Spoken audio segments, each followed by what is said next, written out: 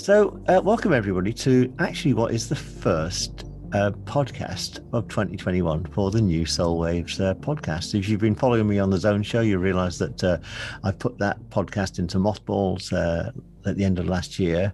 And this year, I'd be podcasting earlier had I not published a book in January, and I started the meditation series and ambient album inspired by the book. But very much part of my what I'm doing going forward is to talk to people about the concept of soul waves. And I can't think of a more perfect guest to start off the new podcast than Jane Murray from Peace Beam, because I've got a suspicion that peace beams and soul waves are actually one and the same thing. So, Jane, you used to be a lawyer, a venture capitalist, but then by day and then a philosophy student and teacher by night. Tell me what is a peace beam? What are peace beams? What's the concept of a peace beam? Where does it come from and to in your life? Sure. Well, thank you very much for having me on your first podcast, Tom. It's a pleasure to be here. Yes, that is true. I am still a lawyer, in fact, and I was a venture capitalist for a long time before I started Peace Beam. And Peace Beam arrived. It's always very difficult, I think, as we were chatting before, that sometimes it's hard to recall how these things sort of materialized in one's life. But it was during the summer of 2016 where we had the Brexit referendum in the UK and the election cycle in the US that was, very disruptive. And it felt to me, certainly living in London and being a commuter at that time, that the levels of negativity that were circulating were astonishingly high. And I found for myself, for somebody who'd had quite a long time practice of mindfulness and would have considered myself, somebody who was able to respond as opposed to react, was finding it extremely difficult to do that, particularly on the commute, particularly, when we're around a lot of people. I was at a kind of a pivot point in my life then, having had that strange sort of day job. And then in the evenings, I was a teacher of fourth way philosophy in those days. I was struggling to reconcile those two worlds, really. I think that's a common experience for people when they reach a particular time in their life and you think there's a choice point. It's either I really begin to fully live my values and my authentic self, or not. And there are consequences that run from both of those things. And there was a point in 2015 where it was possible to make a different decision. But Peace Beam itself as an idea arrived really fully formed for me. It was just a realization one day on the train that if we could all just have a few short moments to reset, to bring our nervous systems back down, that we could start viewing each other through these really colored lenses that we were of antagonism and fear that was really circulating in those days. And it was the idea that, we can move from anxiety to connection or isolation to belonging quickly. It doesn't have to be, a 10-day Vipassana retreat or whatever, that you have to take up for that. So the idea of the Peace Beam was that it was 5 minutes where the listener could be brought into coherence, heart and breath and mind coherence, connect to themselves and to the world around them, and then crucially make that energy available to people that they meet. Because one thing that I had found from some of the meditation or mindfulness traditions was that they sort of stop short of making the energy that you access available to everybody else.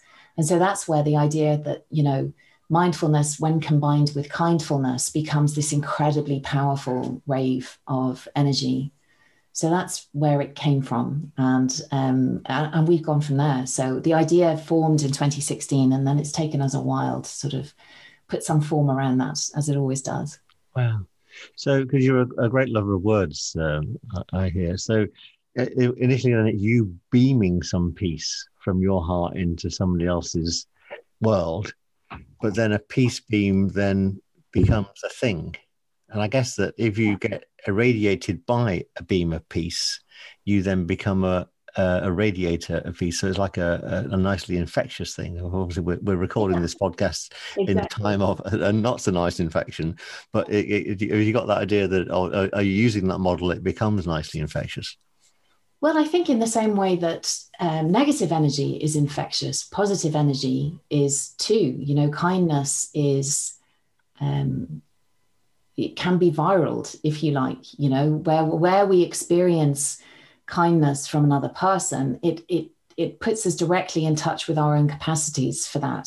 Mm-hmm. And then and then the beam of that energy, if you like, is amplified through each of us. We all become amplifiers for the energy that is circulating at a particular time or in a particular community. So yeah, I think it does become a thing. I mean, it's obviously it's not tangible in a physical sense, but it's certainly tangible in the emotional and psychic and mental field for everybody. Wow. Yeah. So we bumped into each other, or our soul waves and peace beams bumped into each other on the wonderful app, which is Insight Timer. And I know that because this podcast will end up on Insight Timer as well, people on there will get it. How does it go down in those worlds of the legal world and the venture capital world that you come from? I mean, is those and you know, some of the political worlds where it's tough in those worlds. You know, it really is a lot of fear and anxiety and negativity. I always think that negativity is just positivity not pointing in quite the right direction. But how does those old worlds that you used to inhabit accept the concept of a peace beam? Well, I think initially when we started out, and we started out as a social movement, and then just because it's in my blood and in my nature, I understood that there was a possibility for Peacebeam to become a company and an entity in and of itself. So we went out in the early days to pitch to my kind of network, which was available at the time, and it was a real struggle. So 2016, well, it would have been 2017 really. It was a real struggle to convey these ideas, and I knew it would be. We weren't just talking about peace beams, but we were talking about from the kind of structure of the company as well, that it was our intention that any of the capital in the company, even though we were a private limited company, but any of the capital in the company would then be made available to peace-related projects or heart-based projects that ordinarily wouldn't have access to capital. So it was, we were going with a really radical approach, which I knew wouldn't go down because, I obviously had been on the other side of the table for a long time. But what has been really fascinating to me, Tom, is that in the last 3 years, and it has been exponential in the last 12 months, that the understanding of what is intended from a company like Peacebeam, what we mean when we talk about the need for us to understand the value of humanity, the value beyond our narrow understanding of capital, what we mean by the viraling of kindness, the ripple effect, all of a sudden has become almost common parlance. And I was absolutely astonished to be invited just at the close of 2020 to talk as a thing called KindFest, which was this huge online festival where people were talking about kindness, the power of kindness, the emanation of kindness, the ripple effect, how it is the tapestry of the world that we live in. And I was one of, maybe 40 people who were being interviewed from a work point of view, from a business point of view, about what this means and how important this is for building a new economy, imagining a new world. So I think what's happened in the last 3 or 4 years, from really going from where you might as well have been speaking, Mandarin in a room of English speakers, to all of a sudden everybody really understanding it has been astonishing to me. Wow. Yeah, it's made me realize that we take words for granted, don't we? And the word humankind could be reimagined as the human that is kind. Yes. Yeah. But I think that there is a unique power in, and I believe kindness is real power. It's where we access our genuine power. Our power to create, to collaborate, to build, to ease, to nurture, to it is the fundament of our creative power. And I think that it is really important for us to rescue kindness from being conflated with somehow weakness or being a pushover. The word kindness has been really undermined, I think, particularly in the last 200 years, where, we've had the predominance of the age of reason, and the age of reason has brought us astonishing things. It's, you and I wouldn't be having this conversation without it, but at the expense of a lot of our, the attributes of what we are as humankind, as you say. Wow. Yeah. Well, it also sounds like you've got your own version of Bitcoin, which is Kindapay. Yeah, version of Bitcoin, except we use it a great deal doesn't less. Take as much energy electricity. To run Yeah, exactly. So, as in none. So yes, Kindapay came from, I think, my own personal. I hesitate to use the word obsession, but I think it may be appropriate. Obsession with how, as human beings, we understand value, how we attribute value, what we decide is valuable, and what we decide, crucially, isn't valuable, and the consequences of that. And I think, as my background as a lawyer and a VC really informed my, genuine confusion around how we do that. That we could build, for example, a VC culture where the idea of move fast and break things was, something to be applauded and aspired to. Even the process of how companies were valued. We specialized in mobile telecommunications. That was our kind of sweet spot in our fund, and how those companies were valued, the implications of the dot-com boom. And then all of the effects of that, how, even in energy companies, all of the things that are off balance sheet, like the resources of the planet, which, if they were on balance sheet, would mean that those companies would look a great deal less attractive than they did for 100 years. So that sort of obsession that I had when as I was in Peacebeam, and we were really holding these radical ideas around value, and we had to do it ourselves internally as well, to really be able to, because you've got to authentically live what you're talking about. So that meant that, all of our equity was divided completely equally, regardless of the usual parameters that people would have around, how much time was given or how much work was done. So we were really radical about that. And then we were really radical about, making a decision that we were going to use all other forms of capital, and we were going to build the company like that, allow it to scale in its own way, allow it to grow organically. So really taking it outside all of the normal parameters. And Kindapay was a logical conclusion of that for us. So if we as a company and as a movement, as an idea, are putting kindness as a superpower and front and foremost of the human power that will imagine and can build a more thriving world, then we would have to accept that as invaluable and good exchange for the stuff that we produce. And so, we looked at that for, maybe about 10 months. We were testing it with people. We found that it was quite difficult to communicate what the idea was. And now we're producing a white paper on it in conjunction with the LSE, one of the PhDs from their anthropology department. We're really looking at whether this has the potential to be something that can be used by other organizations and other companies. And so, in very simply, the idea is that we accept money for our products, but we will also accept kindness. So you write to us with 3 acts of kindness and we'll send you a voucher to buy any of our products. So we're really living into that. If we're deciding everything is valuable, then it's valuable. So what does that mean? How does that actually play out into the lived experience? Is it possible in the context of our current system to do that? All of those things. So it's it's kind of very at the edge of what would be considered sane, I think, in a commercial setting, but not so crazy as you might think as well, because obviously the alternative currency world has a very different understanding of value. So just those kindnesses can be given to other people that are not you, Oh, but yeah, traded in with you. So obviously it'd work if it's macroed up, it'd work very well because everyone's just kind to each other. yeah. Um, and but how does it work? Because obviously it's got any new currency like Bitcoin has got to work in hybrid with the old currencies. Because I guess you still got some bills where you need to pay Yes, some we do. bills. You need to put Yeah, food on the table and this sort of yeah. stuff. And So, and and yeah, Tesco wouldn't take a no, kindness for not yet. some groceries.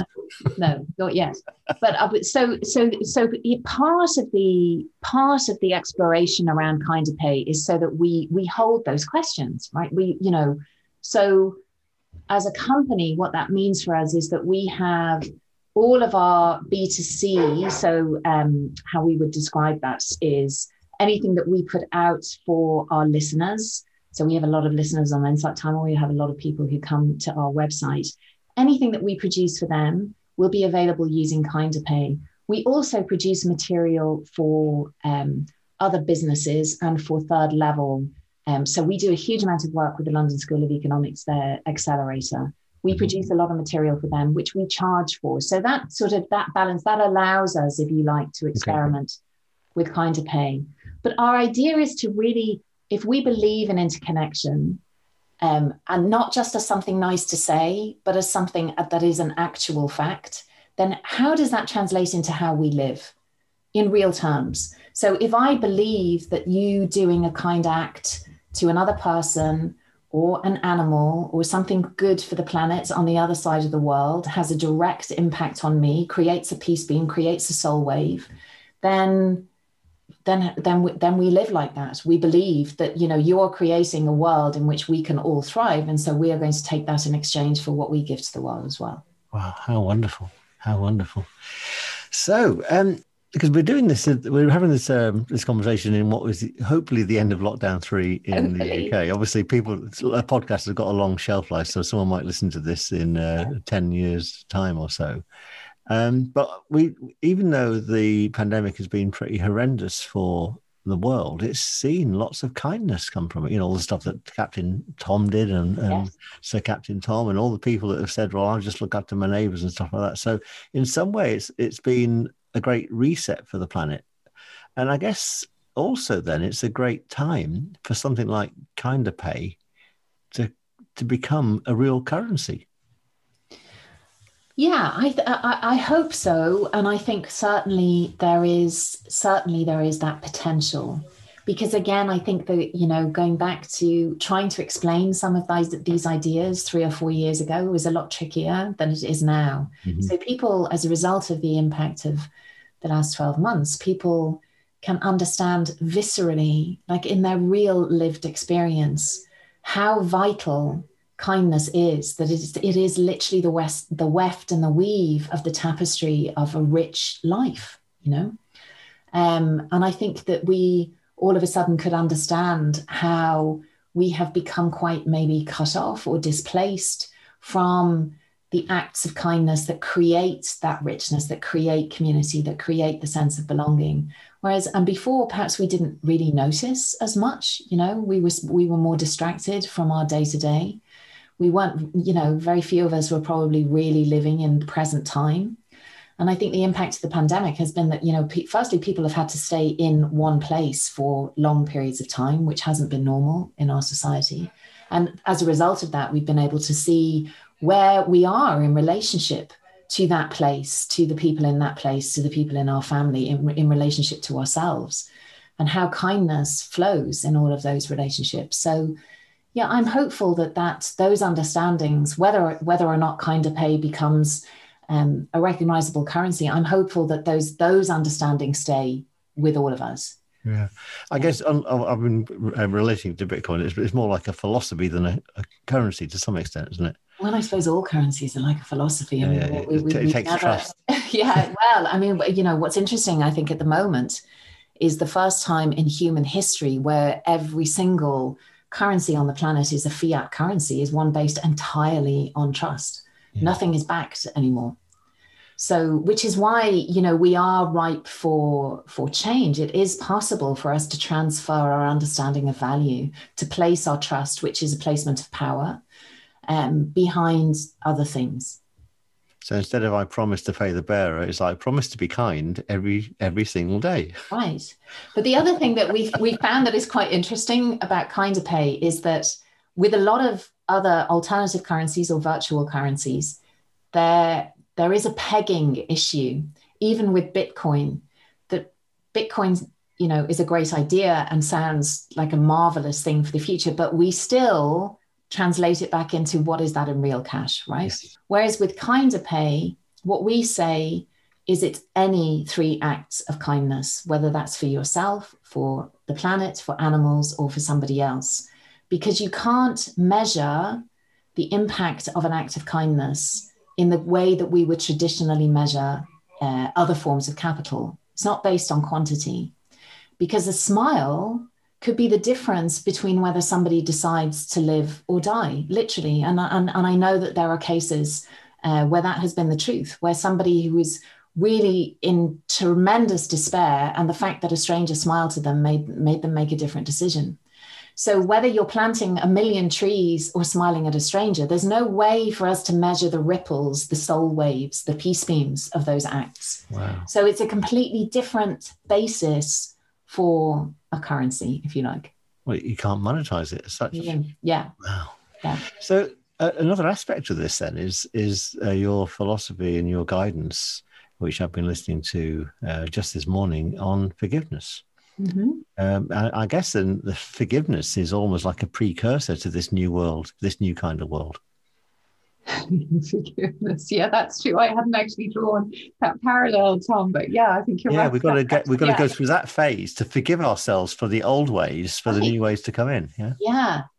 Yes, I think that's right. And that's, so we, like you, we have a lot of material on Insight Timer, but this is the first time we've actually done a course that's on Insight Timer, and I wanted to do it on forgiveness because I feel that it is a stumbling block for so many of us. Particularly, I think we have in our modern understanding of even of mindfulness or consciousness-based activity, we still have a sense, I think so many of us have a sense that we ought to be getting things over and done with quickly, that we ought to be able to let go, that we ought to be able to establish good and healthy boundaries and move on to some kind of, better version of ourselves. And I think for so many of us, these things are really difficult to do. They take time, they take a great deal of patience, it takes a great deal of self-acceptance, self-forgiveness, in order to allow ourselves to expand into the real possibility of ourselves. And I think with forgiveness, my experience was that I would often be really disappointed where I thought that I had dealt with something and moved on, only to find that it was a landmine somewhere in me. And, years later, maybe the same event would come back and I found that, it was still had huge emotional charge. And it was only through really understanding that, forgiveness is a presence. It's an energy that we can invite in. And with the combination of patience and time, we can allow it to do its work. And its work is love, right? Mm-hmm. But it has to do that work in us. We have to allow it to be in us. And I had a comment from somebody yesterday who was, struck by the fact that even though things come back up, that we found, and maybe we find that we're unable to forgive some things, but we can forgive ourselves for not being able to forgive. And I think that's the point that I really wanted to get across with the course, is that forgiveness it's an entire field of goodness and possibility that we can allow ourselves to rest in, as opposed to some kind of like silver bullet solution that we need to, achieve and then move on to the next thing with. So I'm hoping it's not the last course you put together on Insight Time, because I don't know if you spotted, but I've got one called The Art of Timefulness, and it sounds like there's a very nice bedfellow. Yes. The Art of Kindfulness would sit there very nicely. And in my philosophy, mindfulness leads to timefulness, because it gives you more time. Yes. And then once you got more time, you got more time to be kind. Exactly. And the first thing I say in some of my meditations is be kind to yourself first, because no one else can breathe to you. An airplane depressurizes. Put your own mask on first. Be kind to yourself first, and then be kind to someone else, and then be kind to the planet, and then it comes full circle.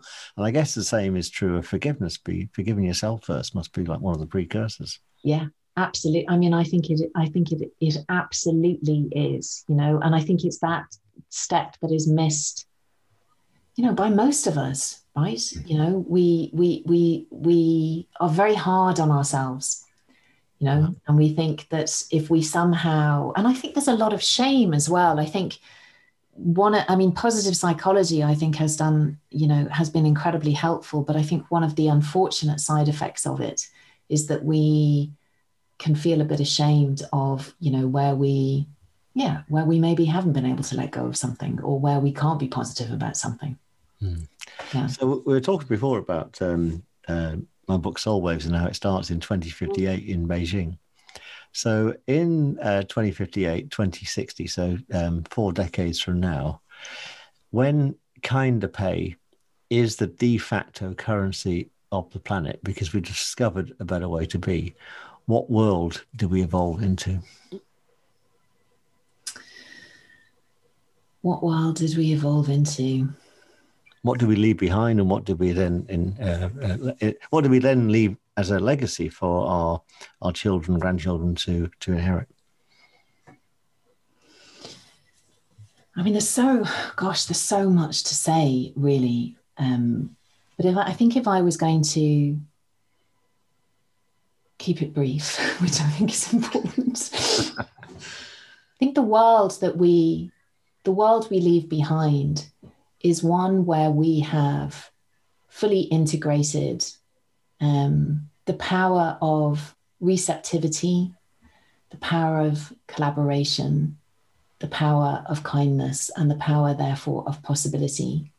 And I know these are all very traditionally, they are feminine principles. They are, you know, the kind of action of the feminine in the world. But I feel now that there is that moment and that possibility where these can be fully integrated in ourselves individually, and therefore in the world that we live in. And in a world where kinder pay had become the de facto currency, it would be inevitable, I think, that those principles had been fully integrated and were capable of being fully expressed. Wow. Because we have noticed that, haven't we, over the last years, is the countries that are led by feminine energy seem to have dealt with coronavirus slightly better than the ones that have been led by male energy. And so how can we help these males then into a kinder world? They might be a bit fearful of it all, and letting go is quite tough, isn't it? Well, Tom, I don't think it's just males, you know, I think it's for women and men, you know, the feminine principle in all of us has been, you know, profoundly undermined for millennia. You know, it didn't happen last week, it's for millennia. So these are intergenerational wounds that we all inherit. I think the process that we are going through collectively, the difficulties that we're facing, the consequences that we are also right up front and center with in terms of the impact on planets, on how we live, on the air that we breathe. The process of really coming to face with the consequences of our actions is in fact, I think, our medicine. It's where, you know, we can understand that the feminine in all of us, the feminine in the world, the feminine in our relationships, once expressed, right, that we'll find a way to move through some of the existential crises that we face at the moment. Wow, that's deep stuff, isn't it? Wow. So what's next for you in this? When you come out of the physical lockdown, what's next for you, Jane, and for Peacebeam? What's the next year going to unfold for you? Well, I mean, one thing, Tom, that I think, I mean, I kind of knew anyway, but certainly lockdown has shown us that, you know, God really does laugh at when we make plans. So, I mean, I have an idea of what I would like. for us, really, it's really establishing Kinder Pay and finding. We would like to find some partners who are willing to experiment with it with us. We want to produce this white paper that we're producing with the LSE, and really to continue to produce more content with Peacebeam. We do, as I said, that we do a lot of B2B material as well. But one thing a decision that we made quite recently actually is that we're going to step away from social media. Not that we're going to come off platforms, but we're going to be posting less and really focusing our energy on producing the rich and thoughtful content that we are best at. We found over the last couple of years, we've been debating this a lot about whether, social media can take away, I think, a lot of time that is better spent by us producing content. So really, that's what we want to do over the next 12 months, is just keep producing more of the stuff that we can and making Kinder Pay as visible as possible and as partnered as we can. Well, a very simple kindness for anyone to pay with would be to take any of the nuggets of your content and share it with a couple of friends, so that your social media, the social media energy can come from your listeners and your readers. Exactly. Yeah. Who are probably going to be a great deal better at using social media than we are. I mean, that's the one thing, in Peace, because we're an all-female team in Peacebeam as well, and we're very good at understanding where our strengths really lie, but also what our limitations are, even energetic limitations. And social media has been useful for us, but what is more useful for us is producing our content. So fantastic. So if anyone's listening to this and wants to increase their Kinder Pay bank balance, then where's the best place for people to find you on the web and on Insight Timer? So we are on Insight Timer under Peacebeam, and on the web, all of our content is available using Kinder Pay, and it's www.peacebeam.com. Fantastic. Very easy. Yeah. Well, it's been a real delight and a pleasure, Jane. I hope this is the first of many, many conversations that we have. And thanks for all your kindness. Much appreciated. Thank you so much, Tom. It's been a real pleasure as well. Thank you for having me. And just before we go, Jane, you very kindly said that you'd share a meditation with us. And the one that really resonated with me was Love and Gravity. Could you tell me a little bit about that meditation before we play it out? And if you're driving while you listen to this podcast, do pull over, because I guarantee it's not safe to drive and listen to Jane. That's very kind of you, Tom. Well, this was I wrote this, I think, maybe about 24 months ago, and it came from a dream, actually, that I had, where I understood that gravity, as opposed to being a force that pulls us down or keeps us in a particular place, is a force of love holding us close to the earth. And it's quite difficult to, as you know, right, it's quite difficult to recount a dream, what the sensation of a dream was, or even the understanding of a dream. And so writing the meditation was the best way for me to impart that. So wonderful. It's about love. So thanks for sharing Love and Gravity. Hi, welcome to Peacebeam. Let us begin. Step 1, notice. Just take a few moments here and hold the question, how do I feel today? And see what comes back. And just notice it.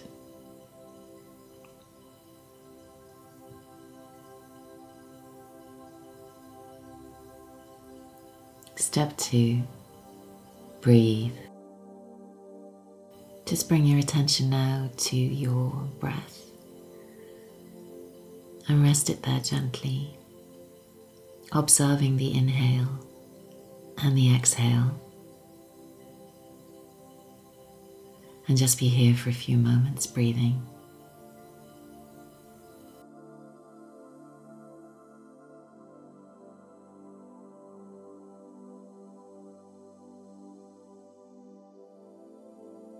And now just start to imagine that your breath is flowing in and out through your heart, and that the rhythm of your heart and the rhythm of your breath are uniting, connecting, greeting each other here,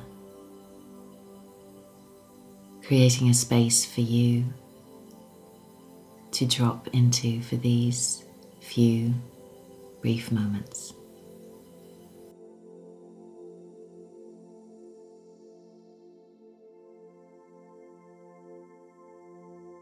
Step 3, activate. When we contemplate our planet, sometimes we can feel connected, especially when we're in nature. A sunset over an endless ocean, the silky silence of a towering forest, the secret calls of twilight and indigo dusks. Sometimes it's more difficult, especially in busy cities. It's hard to feel that deep link.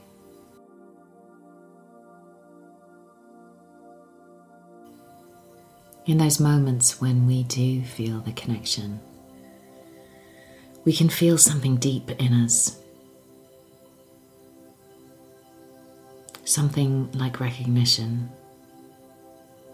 something magnetic, something like the pull of gravity. And maybe the pull is gravity in its literal sense. Gravity pulls us to the earth, keeps us close, tethered, gathered in, all of us, here.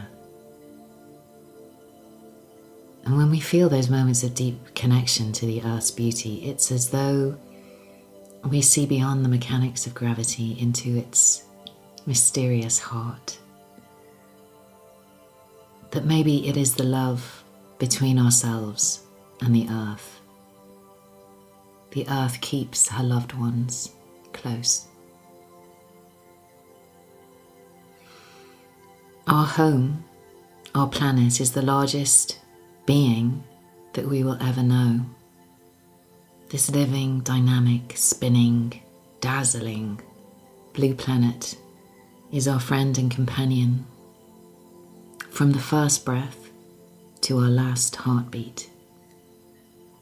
So today we're going to deepen our connection to our companion Earth by considering gravity as a sign of the love and companionship between us and our world.